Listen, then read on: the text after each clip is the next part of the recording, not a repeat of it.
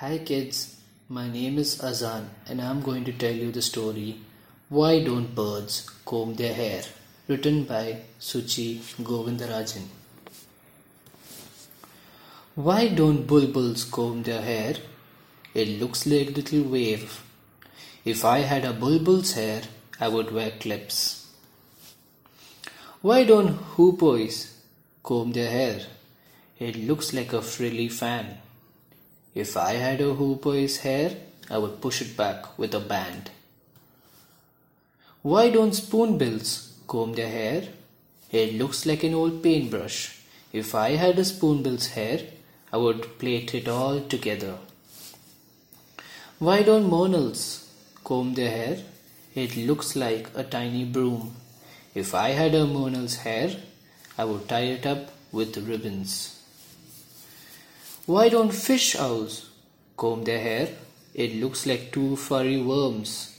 If I had a fish owl's hair, I would make two ponytails. Why don't drongos comb their hair? It looks like a messy mop.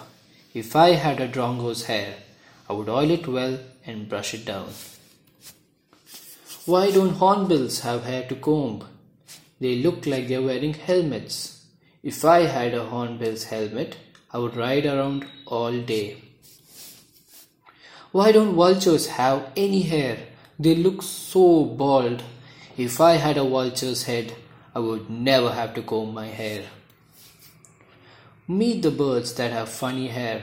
The Himalayan monal, the Eurasian spoonbill, the Indian vulture, and the common hoopoe. The red-whiskered bulbul, the green Indian hornbill, the brown fish owl, the racket-tailed drongo. Do birds really have hair? Some birds look like they have hair on their heads, but their hair is not like ours. Instead, each hair is just a very thin feather. A group of such feathers is called a crest. Crests are useful in many ways. They make birds look attractive. Some birds can open and fold their crests to send signals to other birds. Some open their crests when they want to frighten away other birds and animals. The hornbill's helmet is called a casque, which rhymes with mask. Like ear tufts and crests, casques make hornbills look good. This helps them find mates. A hornbill's casque also makes its beak stronger. With a strong beak, hornbills can pick and eat fruits more easily. The furry worms on the owl's head are called ear tufts. They are not really ears, just bits of skin covered with feathers. These help owls hide more easily, making them look like they are part of the tree.